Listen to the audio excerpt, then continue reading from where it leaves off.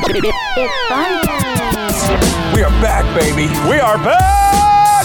We are back! You are looking live. We get after it. You know, we jabber jaw, we go tit for tat, we have our little differences. Let's get funky like a monkey. And here we go. Hello and welcome to the Moose and Runes podcast. This is episode 284 of the pod alongside Matt Rooney. I am Joe Musso. And again, on February 1st, not 2022, but 2023, the GOAT hangs him up. Tom Brady calling it a career in an emotional Instagram, social media post, some tears in his eyes. And I'd be remiss if I didn't have a little lump in my throat as well. We'll get to Brady's retirement part 2, a little look maybe at the NFC landscape beyond Brady. We're going to talk title games, recap what we saw on Championship Sunday, coaching hires already coming down the pipe. This is a golf podcast, so we will talk PGA show. We will talk upcoming majors, Matt's upcoming golf experiences, because the guy apparently just has a residency at Pebble Beach these days. But first and foremost, Matt Rooney, how are you? You almost called me Matt Roney. How we've been doing this for 285 episodes? You've mispronounced my name. How about that? Got to keep you on your toes. I do appreciate that. Sometimes I need to be brought down a peg. You say I'm going to Pebble, and then you mispronounce my name. I think it's a Pat nice Mooney. gift. Mooney, how are you? I'm doing lovely.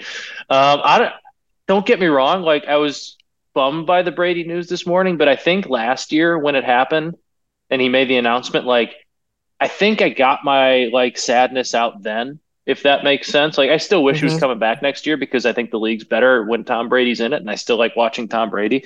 But I feel like I felt all that emotion last year and went through it, and I can't really get up for that again, if that makes sense. Not that I'm not upset, but I feel like I got out. Like I already experienced this, and I went through this already. Yeah, we did the retrospective. The raw emotion already purged a little bit. I'm just taken back. I'm surprised by this. I thought that I am too. I thought there's one more year for sure. And I know we keep having that conversation of, it can't end that way. It can't end that way. This and that. It can't end that way.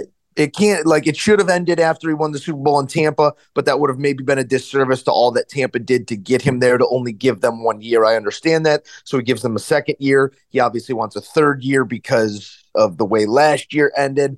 And I just don't know that. I don't think that this is in any way admission of his limitation physically or within this game. I mean, you still saw him slinging the rock this season. They were not good, but it's because they were one-dimensional, and that one dimension was Brady having to pass the ball over the field. And he still took a team to the playoffs, albeit in the worst division in football, but still took a team to the playoffs, still rallied drives late in the season when he needed to. I think that Tom Brady, if he wanted to, obviously could be a starting quarterback in the NFL for a couple more years, but it's just what's left for me is probably the question he had to ask himself. And it probably got to the point where it's run its course in Tampa. Do I want to be remembered as the guy who went to 2, 3, 4 teams beyond my franchise that I was with for what I'll be remembered as a New England Patriot? It's no, this was let me prove I can do it elsewhere. I did it elsewhere. Do I really want to lily pad somewhere else now? And I think the answer to that was no.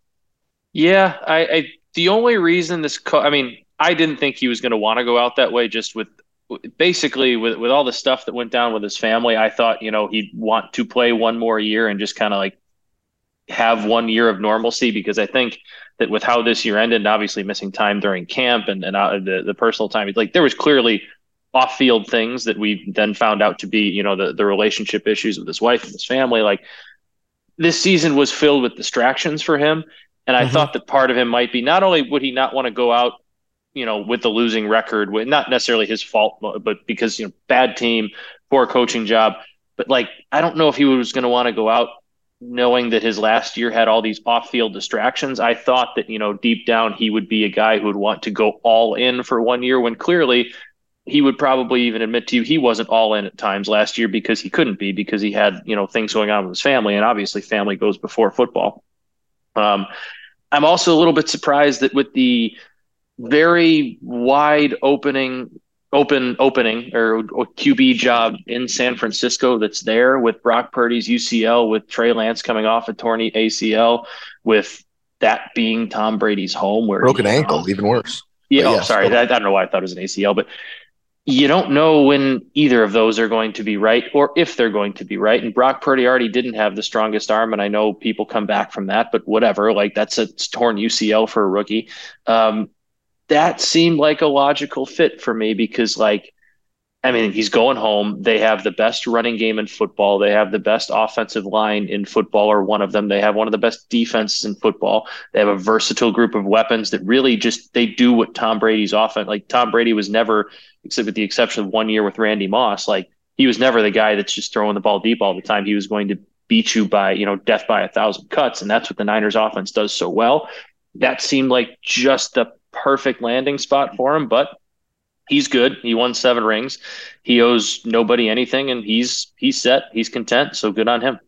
Yeah, I was trying to kind of flesh out the San Francisco thing a couple of weeks ago when we were thinking about logical landing spots, where it sort of narrowed down to Vegas, Miami, San Francisco. And San Francisco makes sense in sort of the framework of what you said there. But also, I think that we've sort of seen it, and the NFC Championship game was a reflection of it. Like Kyle Shanahan's system, you want a guy who will fit the system and not a guy that you need to fit the system to. Yeah. And I think the Purdy Garoppolo archetype of short intermediate pass, get the ball out, quick play fakes is exactly that. Brady has become that sort of time to throw quickened. But I just don't know that. I don't know, not to say that he's difficult or that Shanahan wouldn't have wanted to work with him, but what would that collaborative effort have looked like? And I'm sure Tom really weighed all of this, obviously, in making his ultimate decision. And the game beyond him will be missing something that we've had for the last 22 years. But as you said, he's all good on all fronts. And it sort of leaves a power vacuum that we've already seen here in the NFC. Matt, I know Jalen Hurts, young, talented, gifted. Mm-hmm. Beyond him, who's the best quarterback in the NFC to you? Man, that is a great question. Take Rodgers out of the equation, assuming he's going to be a New York Jet. I'm literally. It's Justin Fields could be next year. Just saying that. I'm just saying that. Right. I'm putting that out there next year. And then I don't think that's crazy. I know we're homers, but like, seeing what Jalen Hurts did this year and the strides that he took forward, Jalen Hurts is not the runner or the physical force that Justin Fields is. If Justin Fields can take those strides forward in the passing game that Jalen Hurts did this year, like that's a more complete quarterback, or a more dynamic quarterback than even the guy who was the MVP favorite through 10 weeks this year. So I don't think that's crazy to say, but you have a bunch of guys who can get you to the playoffs, but can they win the big one? I mean, it's Matt Stafford when he's healthy, but we don't know if Matt Stafford's going to be healthy. Like you got Stafford if he's healthy. You got Daniel Jones. You got who knows who Washington's quarterback's going to be. Jared Goff's just a guy. Green Bay, who knows who their quarterback's going to be. Kirk Cousins is just a guy at a high level. Atlanta's got a young buck in Desmond Ridder. Carolina, who knows? New Orleans, who knows? Tampa, who knows? Arizona, injured quarterback with a big contract. You know what he is. LA, as you said, Stafford question mark. San Francisco, Purdy, Lance. We don't know. Who knows? Geno in Seattle. And if you look at the draft, that's the NFC. If you look at the draft, too, obviously the Bears are at 1 right now, but look at who they're trading back to. They're trading back to 3 more AFC teams. Obviously the Panthers could come up and make a move, but right now the 3 most logical teams to trade up are the Raiders, the Colts, and the Texans. So 3 more teams out in the AFC. Like, you know what I it guess reminds the me of? Seahawks could, but the Seahawks probably extend Geno. What does this remind you of? It might be a little bit of a stretch, but like Western Conference, Eastern Conference, NBA, like 5 years ago, where LeBron in Cleveland was really the only thing in the East. It was like pencil them in. Is it going to be the Warriors, the Clippers?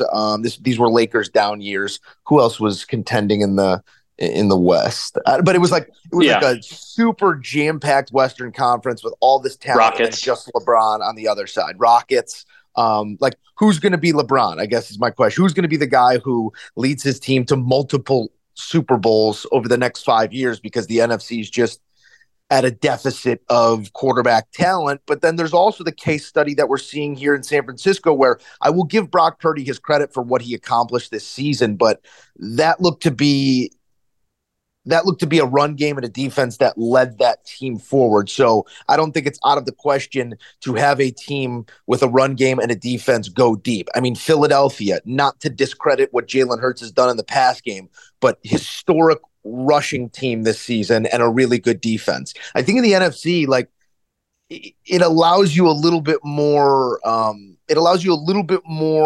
flexibility in how you win. Whereas in the AFC, there's going to be way more quarterback duels. You better have the guy who can throw for 350. Yeah, I think that makes a lot of sense, and it's two very like just different conferences at this time. But I just can't I can't get my head off how, even like more diving into this, how great of an opportunity that is there for the Bears right now. And I know I know it's not necessarily Bears talk right now, but like I keep coming back to it, and it's like, man, there's just a window there. And like the Eagles are a very, very good football team, but like they're gettable at times too, and they make some mistakes here and there. And like they had multiple chances to put San Francisco away early and didn't until, they finally did because the quarterback situation got so bad. Like there's going to be chances if the Bears just don't screw this up. And the amount of Justin Fields hype films that I bought, like right before I answered your call, I was watching another Justin Fields, I am the hero, I am the villain with the future TikTok song by I'm not going to rap on the podcast, but let's hear it. Yeah, I know exactly. Yeah. That they're putting behind everything. And I got the chills thinking about my guy, but they just got to get it right. You got to go 10 for 10 on your next 10. And there's no reason why they shouldn't. Should be an exciting offseason. If we do want to tie this into the Bears here, one less quarterback in the supply and the demand has only increased. So anybody want Nathan Peterman? That number one, maybe it's a full teardown in Tampa. Mike Evans for a third. If it is, I would be on the phone with them today already. Like even if they haven't announced it, I'm making phone calls because that is a team that probably does need a full teardown. They're in cap hell for the most part. I know Brady coming off the books helps them a bit, but like they still got a lot of old money tied up in old bad contracts, and the reset button makes sense. And man, Justin Fields deep balls to Mike Evans seems like a really, really good fit. I could see there being a mutual parting of ways with Todd Bowles in the not too distant future too. I'm not sure that they see him as a long-term answer at head coach, but it has been a 23-year Hall of Fame, all-time, nobody better to do it career, and we've been really, really fortunate to watch it. I mean, you think back to being kids in our early teens and even before that and saying, here's the dynasty. It's the Patriots every year. Oh, we're getting tired of this. It's Brady this, it's Brady that. And here we are another 15 years later, a whole nother Hall of Fame career later. The longevity, the success, the maintenance of greatness at that level has been truly admirable. And I think that, not to be maudlin, but Tom Brady deserves thanks from everybody who's watched this game and been privileged to watch him do what he's done at the level that he's done it. Yeah, I mean, whether you like him or whether you root against him, you can't deny he's the greatest quarterback we've ever seen play. And fortunately for us, like this was the entire, like, I don't want to say prime of my football watching life, but like early on in our. No, I mean, physically, absolutely. But like, growing up, like the Brady Super Bowls were some of the first. Yeah, like the Brady Super Bowls were some of the first that I like vividly remember. Like obviously remember some before that, like vividly remember watching. Like I remember the Patriots Rams one and being like, what, like the Rams are going to kill them. Like, why is this game even close? They should be winning. It was, and to be able to do that through, now is wildly unthinkable. And it's 7 Super Bowls in that span.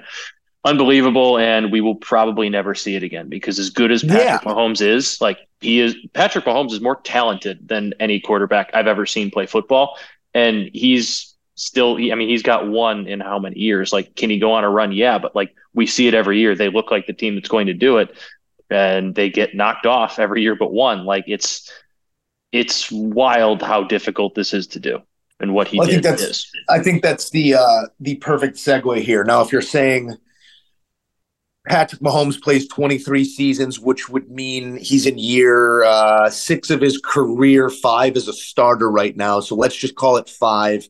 That means he's got, 17 seasons left? Is that bad math? We're not a math pod. We always claim to not be a math pod. He's got 18 seasons left to win 6, so he's got to win at the exact rate Brady did every third year. Is it out of the question? No, but again, I hearken back to that head-to-head Super Bowl being the most deciding factor, the most important day in quarterback history. It might be like we might find ourselves in like a LeBron Jordan thing where Mahomes ends up going to the same number but winning less, but he's got different numbers. But like you're talking about Tom Brady, who's got 90,000 passing yards nearly, holds that record, holds the touchdown record, holds the wins record, holds the starts record, holds the Super Bowl rings record, holds just about every record. Now, will Mahomes touch some of those, get close to some of those? Will that be something we see? If he maintains this level, I don't see why not. We can have that conversation in 15, 20 years, but what Patrick Mahomes is doing right now needs to be celebrated as well, because in his 5th year as a starter, he's been to 5 AFC championship games. He's now going to 3 Super Bowls. Conceivably, he'll have won 2 NFL MVP awards and could be looking at a 2nd Super Bowl MVP award this year if they pull off the win. I mean, he could retire today and have a gold jacket waiting for him as well. Let's dive into what we saw on Championship Sunday, because it was a gutsy effort on 1.5 legs. I know much of the talk immediately after that game was about the refereeing, and a lot of it should have been. You could go ticky-tack hold calls. You could go blocks in the back. You could go early lean towards Cincinnati, late lean towards Kansas City. You could go not roughing the passer, but unnecessary roughness out of bounds, which I think in any scenario, any quarterback, the way that looked, I understand in the point in the game, it's almost deciding the game, but that's a hard one not to flag. What was your biggest takeaway here from the AFC title game? Because I think some of that officiating overshadowed what was a career night for Patrick Mahomes. 350 plus on 1.5 legs, loses almost every one of his receivers, and still gets his team to the Super Bowl. Yeah, like I'm bummed that the officiating was that inconsistent. I guess it was consistent. It was just kind of consistently bad throughout. Like I'm upset that is what's kind of. I mean, as we get farther away from it, people remember it more for the game it was. But right now, in the immediate reaction, like all people want to talk about is how bad the officiating was. The officiating was pretty bad on both sides, honestly. Both teams benefited from certain calls at certain points. I don't like the flag throw at the end there to put them right in field goal range. I mean, I understand why it was thrown, but I also think you had a linebacker running full speed who just kind of extended his arms. I didn't think it was like a vicious hit or anything. But wait. What? You're in the don't throw that flag. No. I completely understand why it was thrown. I'm more upset that it was. I'm more upset that that's how the game got settled, if that makes sense. I would have loved to seen Harrison Butker take a swing from 60. That would have been higher drama than from 45. Yeah. I agree with you there. Because you knew it was in from 45. The greatest quarterback in the game approaching his 3rd step out of bounds. I don't care how forcible the action is behind him. Don't touch the guy. Yeah, no, and I totally agree. Don't give them the chance to make the crash. That you both crash into the foot of the bench is usually a telltale sign that the contact happened too late. Yeah, it's. I mean, you hear preached to you, from day one playing football till the day you retire. Don't give refs a chance to make the call, and they gave the refs a chance to make the call, and it was by the book. It was the right call. It was out of bounds, and it unfortunately that's how the game was settled. It's just man, I wish we got to see those one of those 2 quarter. I mean, Mahomes made plays down the field, but I just wish it wasn't here's not a 60-yard field goal, but the penalty here's 45. It was an unfortunate way to end a really, really unbelievable football game between the next 2. It's fitting that on the day Brady retires, we're talking about probably the next Brady Manning-esque quarterback playoff rivalry. Yes, and I think that just in a level of success that those 2 guys have and are going to have, you can make the comparison, but I think the comparison stops there because it was because remember, Manning was the one with all the regular season accolades and the MVPs. Yeah. Brady was the one. So there's the parallels just aren't there. I know. Just in terms of the 2 best of this generation and how often we're going to see them play. and we're very lucky that appears to be the case. I mean, Cincinnati, I understand they retooled the offensive line and it looked better in the middle of the season, but the same issues that plagued them last year are the same issues keeping them from going to a Super Bowl this year. They got to figure something out up front for Burrow. He showed he's tough more, though, because they kind of did, and then towards the end of the season, and they just got they were down 3 starters to injury. They went out and they addressed it, and it got better. You can only do so. It's tough to bring in 7 new offensive linemen, 3 of which are going to be, top tier backups you trust in that situation. And okay, let me say they help. Go ahead. I don't care what group of 5 is getting rolled out there, whether it's all 2s, whether it's a smattering of 1s and 2s, whether it's someone who got called up from the P squad. Yeah. We can't have our franchise quarterback sacked 4 times in the first half. Yeah, that's fair. You can't. That's the standard for professional play, and I understand, and I've made the case on this podcast before, that defensive evolution in terms of the athletes is happening at a far faster rate than the evolution of the offensive tackle. And I think that's, again, you're seeing guys bend edges, and you're seeing pressure from the middle with a guy like Chris Jones. Which makes Trent Williams even more of a freak, by the way. That's a lot to deal with. I get that that's a lot to deal with. But when your job is to keep that guy upright, and you know that if you do, you win the football game, I need a cleaner pocket than what we got. And it would have been – the sack number, I think, ended at 6, 2 in the second half, but it would have been so much higher if Burrow didn't for the first quarter, essentially. Yeah. But I'm saying the second half, they got into the quick game. He was getting it out. He was taking off. He realized, I was have a pocket to throw from. Gotcha. I was saying I was implying the first quarter was just awful. I think they had 2 or 3 sacks on that first drive alone. At one point, he was sacked more times than he had made completions. But yes, Joe Burrow with the ball in 2.5 minutes goes and gets you the sticks on 3rd and 16 or whatever it was, 2nd and 16, rushes for it, and then your next set of downs, he's sacked to give the ball away. Then you get a flat punt, a nice return, a penalty, a kick, and there's your ball game. You can't gift elite teams those sorts of situations. And I mean, it's being talked about a little bit, but I don't think it's being talked about enough. You can't give Sky Moore that good look of a punt return. You just can't. That can't be a low punt directly at him. You have to directionally kick that. You have to get more air under it. You have to give your gunners time to get down there, because that punt was terrible, and it gave Sky Moore the opportunity to make a run back. I forget how I phrased it, but speaking of elite, it was elite wordplay in my highlight read. It was something along the lines of, I forget what's the punter's name. He's got a funky name. I don't Lyndon remember something. But I said hits a flat one to Sky Moore, needed to sky it more, or something like that. It came off way clever. cleaner in the highlight, but that's a big one. Needed more, something like that. But yeah, it was a great duel. I hope we get countless more between those two on the AFC side. Coming out of it, it's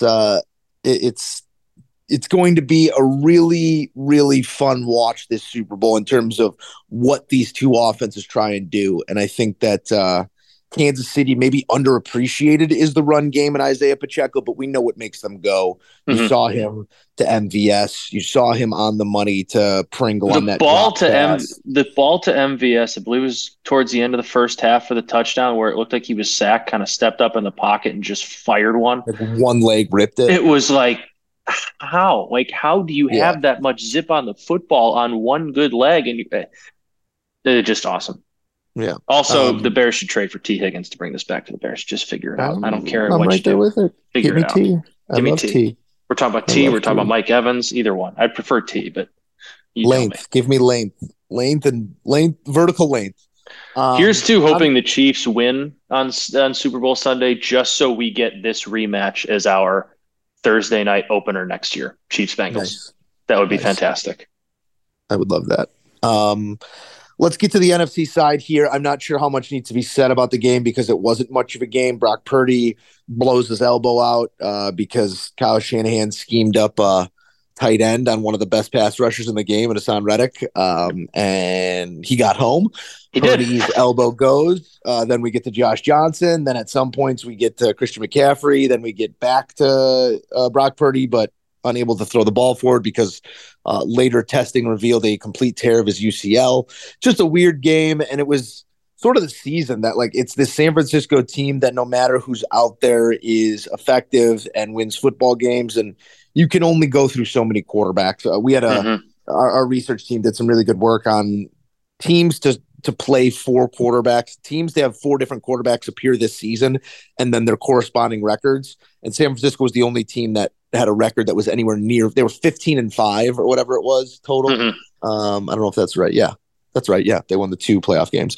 No, it wouldn't have been 15-5. Whatever the record was, they had an outstanding record this season. No other team had more than 7 wins who started 4 quarterbacks, and it's a credit to Kyle Shanahan. It's a credit to the system. It's a credit to the players in the system. But you can only run out of bullets so many times, and they finally did.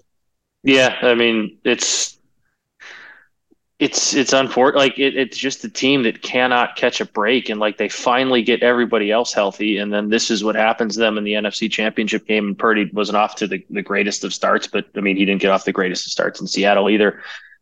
But like even after Purdy went down, like the defense and like the running game kept them in the foot. Like the game wasn't over really until the really bad turnover kind of towards halftime. I know Philly kind of put it away or made it a 2-score game going into half. But they scored 2 touchdowns in 90 seconds before the half. It was Philly 2 minutes and 30 seconds left in the half. It was tied at 7. Until that point, like Christian McCaffrey scores that touchdown, and it's got like, what is Philly doing? How have they not put them away yet? Like San Francisco's defense is still so good. The offense, like if they could just catch a little bit of injury luck, and I know part of that is probably because they're a very physical football team, and injuries happen. They probably practice a little bit harder, but like, my God, like at some point the injury luck not even has to go in their favor, but doesn't have to, like, has to not completely screw them, because that's like, I'm not saying they're going to win this game, but they were going to be right there with it. Like it's not like Philly was totally in control of this game. It wasn't until they got all the momentum going into halftime. Like even after all the injuries, the Niners were right there with Josh Johnson. And that's what happens.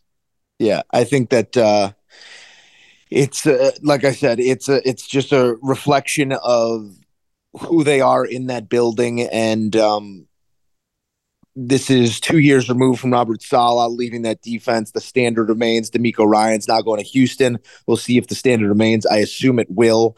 They do have some pieces to either lock in or move on from. I know Jimmy Ward on the outside is a free agent now, but you have the core tenets of an elite defense, and it's just a matter of who's going to be that quarterback week 1. And it's eerily similar to the situation last year where they draft Trey Lance 2 years prior, and it's like, all right, it's time to move on to Trey, but Jimmy, that we don't have a trade partner for Jimmy. Jimmy's having a shoulder surgery, so we can't really find a landing spot. Yeah. Now you got Brock Purdy, who conceivably did enough to be the starter, despite the fact that you spent all that capital on an FCS quarterback who still needs looks, because I don't believe how many 20 snaps of NFL football or whatever he's take, or 20 passes of NFL football is enough to gauge whether or not he's your quarterback. It's a tough situation at the quarterback position. So I'm going to be interested to see how it plays out. Nothing would surprise me there, but thankfully the timetable on Purdy's elbow, I guess, is 6 months, because it's different than a pitcher's It's like not a complete reconstruction. It's more of like I don't know. Whatever. I was reading up on it. It's not like they need a new one or something, or a replacement. It's a reconstruction. I don't know. You got another quarterback going under the knife you have another quarterback going under the knife with the question mark of who's going to be the starter next season. So I'd expect San Francisco to be there divisional weekend, if not conference championship weekend next year. It'd be silly to think they wouldn't be able to withstand some of the same attrition that they've withstood this year. But hell of a season comes to a close against a better Eagles team that hasn't been tried yet, Matt, in the playoffs, and only was tried a couple times during the regular season with Jalen Hurts as their starter. I don't know if that gives you any pause going into the Super Bowl, but 69-14, I believe, is their current scoring differential in the playoffs. I think they're going to get a better swing out of the Chiefs. How prepared do you think they are for this moment? I mean, I think they're. It's tough for me because, like you said, like I know they've played 2 playoff games, but like they really have not been tested.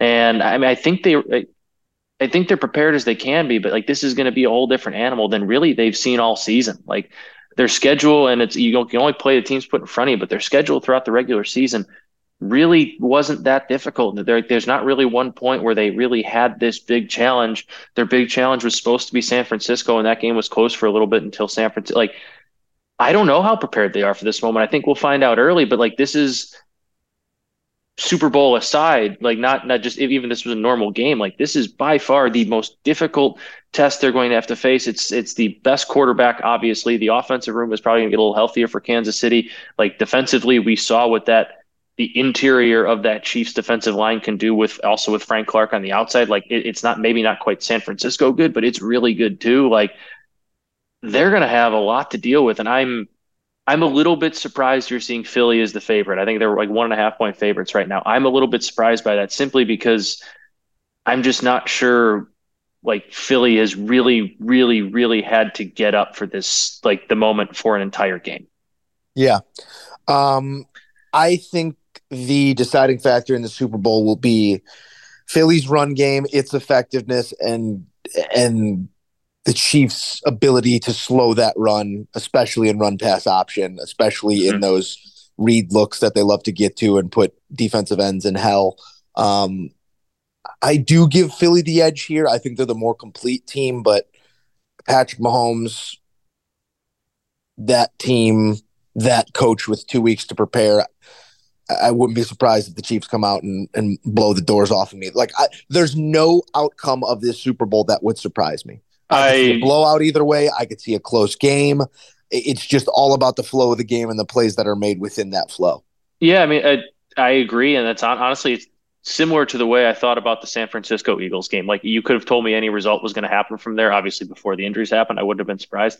I wouldn't totally be surprised. I'd be surprised if the Chiefs got ran out of the building. That would surprise me a little bit. But like if you told me the Eagles won by 2 touchdowns and just kind of controlled the football game, it wouldn't necessarily surprise me because they've been that dominant all year, but this is just, this is the best team that they're going to have gone up against. And I'm not sure it's particularly close. San Francisco was up there, but one, we saw what San Francisco did to Kansas City did to San Francisco earlier this year. And 2, obviously San Francisco was playing without a quarterback for most of that game.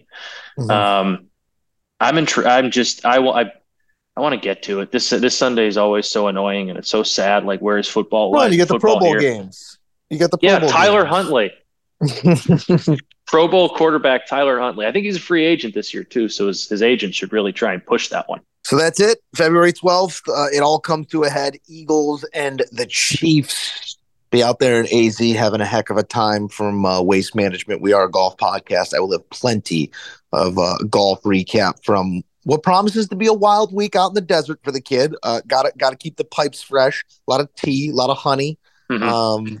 So cough drops. Get some cough drops too. It's just my personal strife. We really gotta combat things. We gotta come at this from all angles. But should be a good one between the Chiefs and the Eagles. We'll have a full Super Bowl recap. We will also have your full preview, including picks next week. We are not going to give you any picks this week because wouldn't you have it? Both of the boys sitting at 12-8, profitable on the season.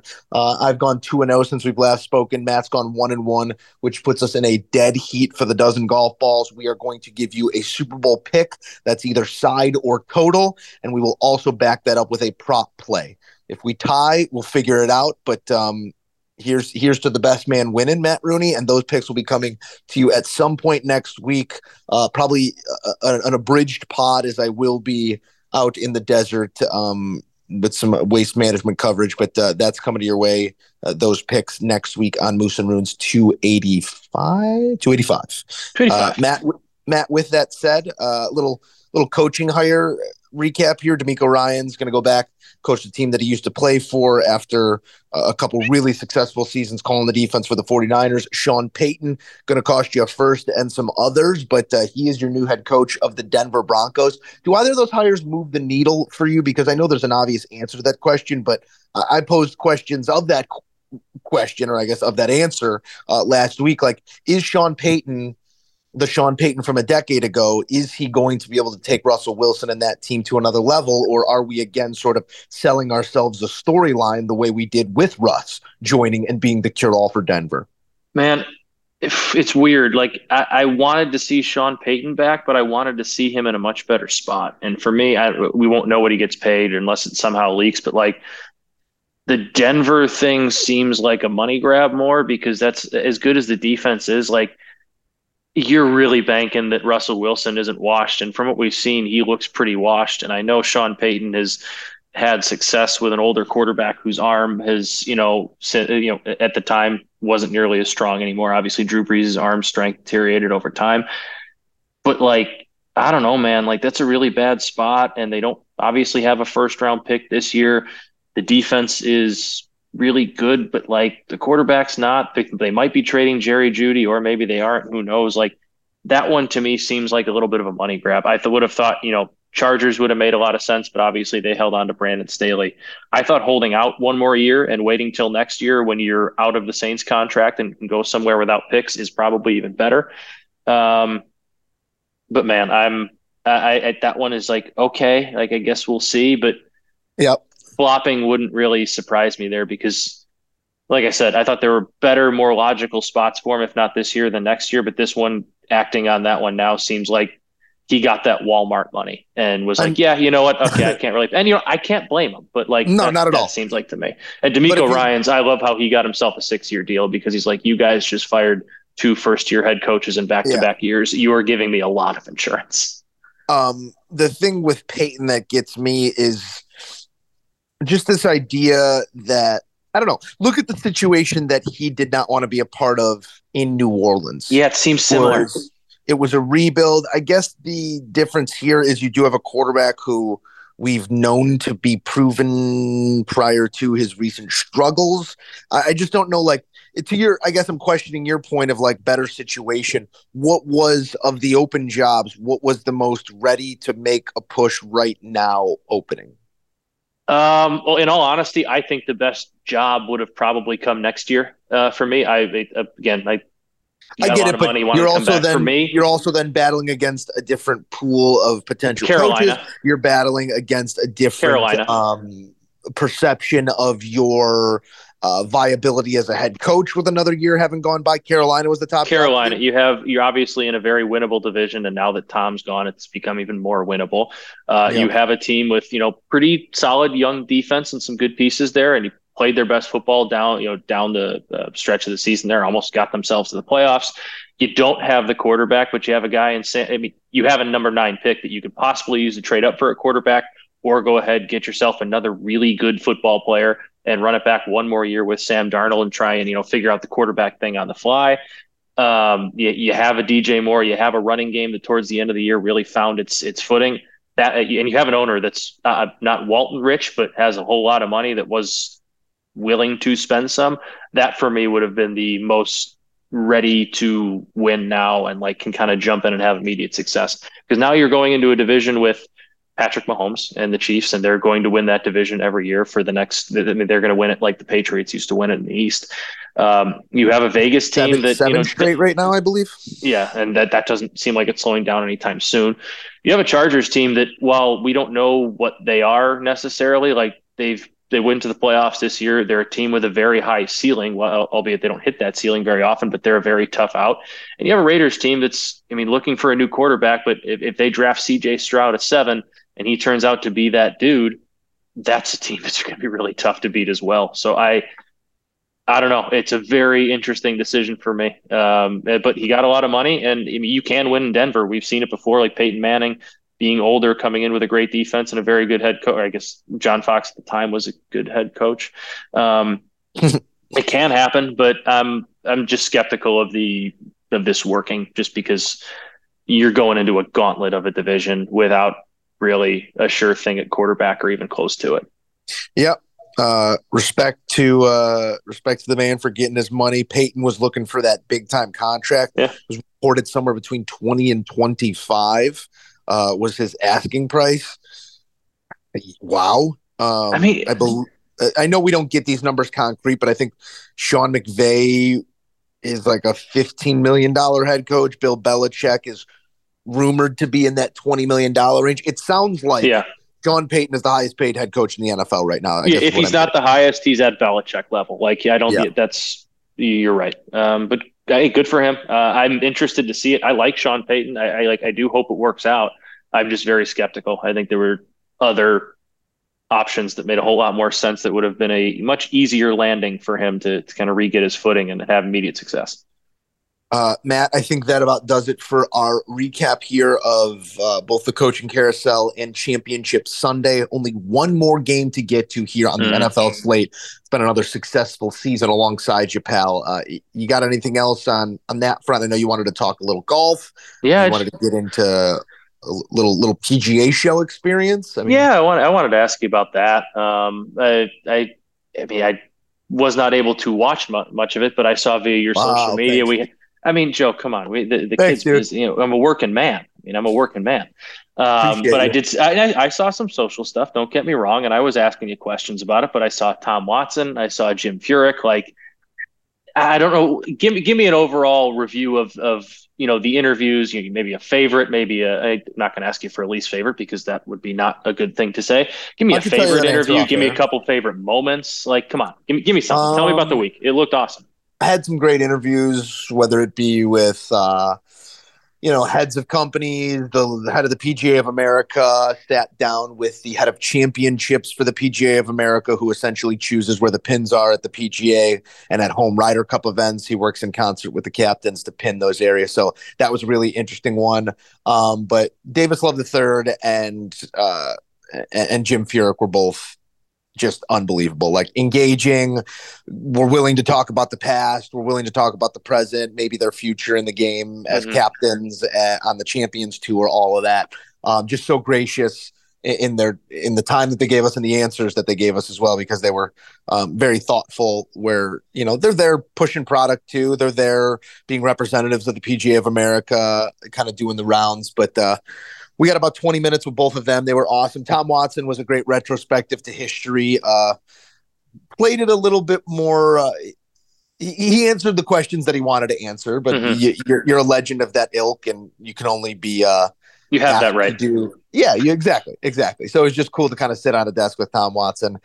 Just seeing the golf world in one place. Not to say that like I wasn't already optimistic about its future or excited about the game, but it's a beautiful thing to see 800 different vendors with their, and not a lot of like swing aid BS stuff, but like where the game is going from a technology standpoint and not just clubs and equipment. Like I played 9 holes on a simulator that for a second made you think like you were actually playing golf. There's that barrier of reality and augmented reality and how close you can get those things to one another. But I was playing on a simulator with, what was it called? I want to get the exact terminology. It was dynamic lie. So the whole mat underneath your feet moved. So if I sprayed a drive to the right and it's a hanger lie downhill, it's putting my feet above the ball. Like it's tilting the whole mat and you're feeling like you're hitting the ball below your feet. Or there's multiple different surfaces that you could hit off of. They had this kind of poly sand feel that acted like that grabbed your club the way sand would. There were more. It was $100,000 units that they do mostly corporate. Not a lot of them are being put in homes, but just like to see my home one day. To see little moments like that and little things like that might not be direct to consumer just yet, but technology that might be in homes in 10, 12 years. It's just cool to get that angle of the game. And it's always, all the product there and seeing FootJoy pushing forward their on course look to a little bit more of a casual idea.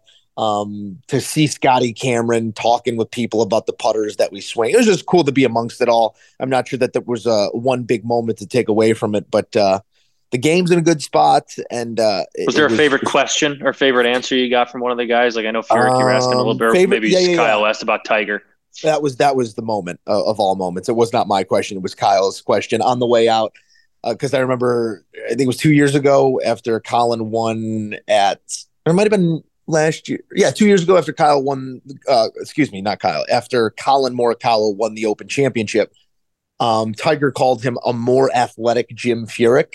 So Kyle asked Jim, he goes, how do you feel about being called a less athletic Colin Morikawa, or however he phrased it? And Jim takes a second. He goes, yeah, I do take that as a compliment because Colin's a great player. He's got every shot in the bag. But also, has anyone ever seen Tiger do anything athletic outside of lifting weights and playing golf? And it was a great point. It's like, you've never seen Tiger Woods shoot a basketball. You've never seen him throw out a first pitch. You've never seen him throw a football. He goes, and he was saying, he goes, because Jim apparently was a stud high school basketball player, had offers. Really? And stuff. He goes, I would have loved to play Tiger one-on-one back in the day. He goes, right now it wouldn't be fair because, all that he's been through. But he goes, yeah, I would have no problem with him back in the day. And then gave an even better answer to that after we put the microphones down. It was the same answer, but maybe with a little bit more colorful language behind it. A little bit more juice. It was, but just really funny. And I think it's a moment that caught a little Twitter traction there in golf circles of Jim putting one out in front of Tiger of, hey, is he really that great of an athlete? It was just a fun moment. I love it. I mean, the people are asking. That's all. That's basically the equivalent of what Jim said. People are asking how great of an athlete is Tiger Woods. I don't know. I'm not asking. People are. Exactly. But I'm glad you had a lovely weekend down there, buddy. That looked like an awesome experience. So that's apologies, folks. That's why we were unable to hit a pod last week. Joe was no. You don't put that on me. No, I was gonna then talk about I couldn't do it Saturday. We were scheduled to do a remote, and Matt got busy. Then we were scheduled to do a morning. It was equal. Equal responsibility. Well, no, I'm not. I apologize. I was not trying to pin anything on Joe. I'm saying the travel schedules for work complicated things because we did not have the normal time slot, and wrenches kind of kept getting thrown in. But I feel like we made up for it this week. We had ourselves a nice. We talked golf. We talked football. We talked more football. We talked Bears. Talked a little bit of everything. And you will have, I'd say, 20 minutes to a half an hour coming to you from the back of the range at the Waste Management this coming week, where we will have.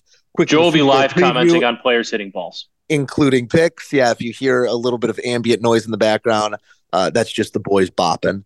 But before we let you guys go, it's I don't want to be too sad or too morose about it, but an era is coming to a close here on the Moose and Runes podcast. After this football season, we will have a Super Bowl recap podcast for you, so we will. That'll be 285 for preview. 286 is going to be the last episode of the Moose and Runes podcast in its current form. And I say that because I think the future of it is still in flux, figuring out what it's going to be. I'd love for it to keep going, but my involvement in it, due to contractual agreements and my future with CBS and some documents that are being signed in the not too distant future, my weekly involvement on the Moose and Runes podcast is no longer a viable option. And it's with that I just simply say thank you to you, Matt, because you have put so much into this podcast beyond what I have and what I could ever have asked or thought this podcast to be. And my experience in this from a personal standpoint, not just getting to talk to my guy for an hour every week, but my experience in this has been one that has made me a better broadcaster. And 285 episodes ago, this was an effort to help find my voice and, flex those ad lib muscles. And this podcast has made me such a better broadcaster. And it is responsible for, I think, a large part of my growth in that aspect of my game on air. So a massive thank you to you, Matt, a massive thank you to the listeners, to those who have caught all 284 of them, to those that will continue to listen beyond it being Moose and Runes, whether it's somebody and Runes or whether it takes on a different life of its own. I just wanted to extend that thank you directly to you, Matt, because this has been a blast. Well, this has been a very fun time, and I thank you to you as well. The weekly commitments and the figuring things out on the fly with schedules, and I know both of us are very, very busy, and the collaboration on both of our ends here has been it's been a lot of fun. It's been a lot of work, but been good work, good fun, and it's been a nice. I mean, for someone like you that kind of has to be a buttoned up broadcaster on the air, on TV, on CBS, on the local news. I think this, and for me, working at NBC and for all those years, and now obviously a little bit more of a different gig, but this has been such a nice outlet to be a fan and to be a little meatbally at some point. Whereas, in certain professional situations, you have to say the right things or have the fair opinions where, I just got to call Matt Nagy a jackass and you got to, say Mitch Trubisky sucked. Like, it's been a lot of fun doing that. And we were both right. We were both right. Yeah, shocker, both of us are right. And I think it's fitting that this is going to come down to you and me both tied at 12-8 going into the Super Bowl. Wow. With our locks of the week picks. You couldn't draw it up any better, folks. Not to rub it in, but in terms of we've done this. Is this our 4th year of doing the golf ball challenge? I think you won year one. I've won the last two, I believe. Yeah. I think I'm 1 and 2.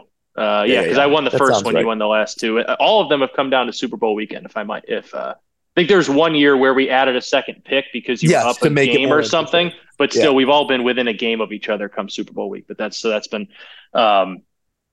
very, very fitting because we're both very average to below average gamblers. But this year we're above average. Shout out us. That's not true. We do all right. That's fair.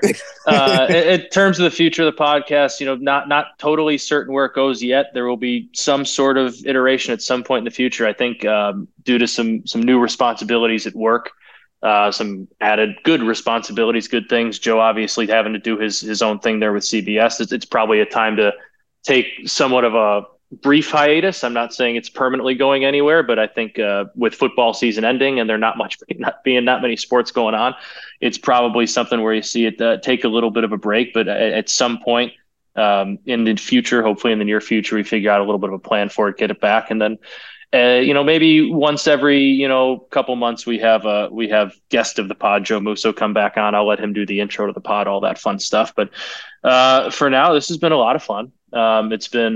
I can't believe it's been 285 episodes. I still remember sitting at my old apartment in Wicker Park with Rob, associate producer of the pod, Rob, putting together the intro, asking him how it sounded.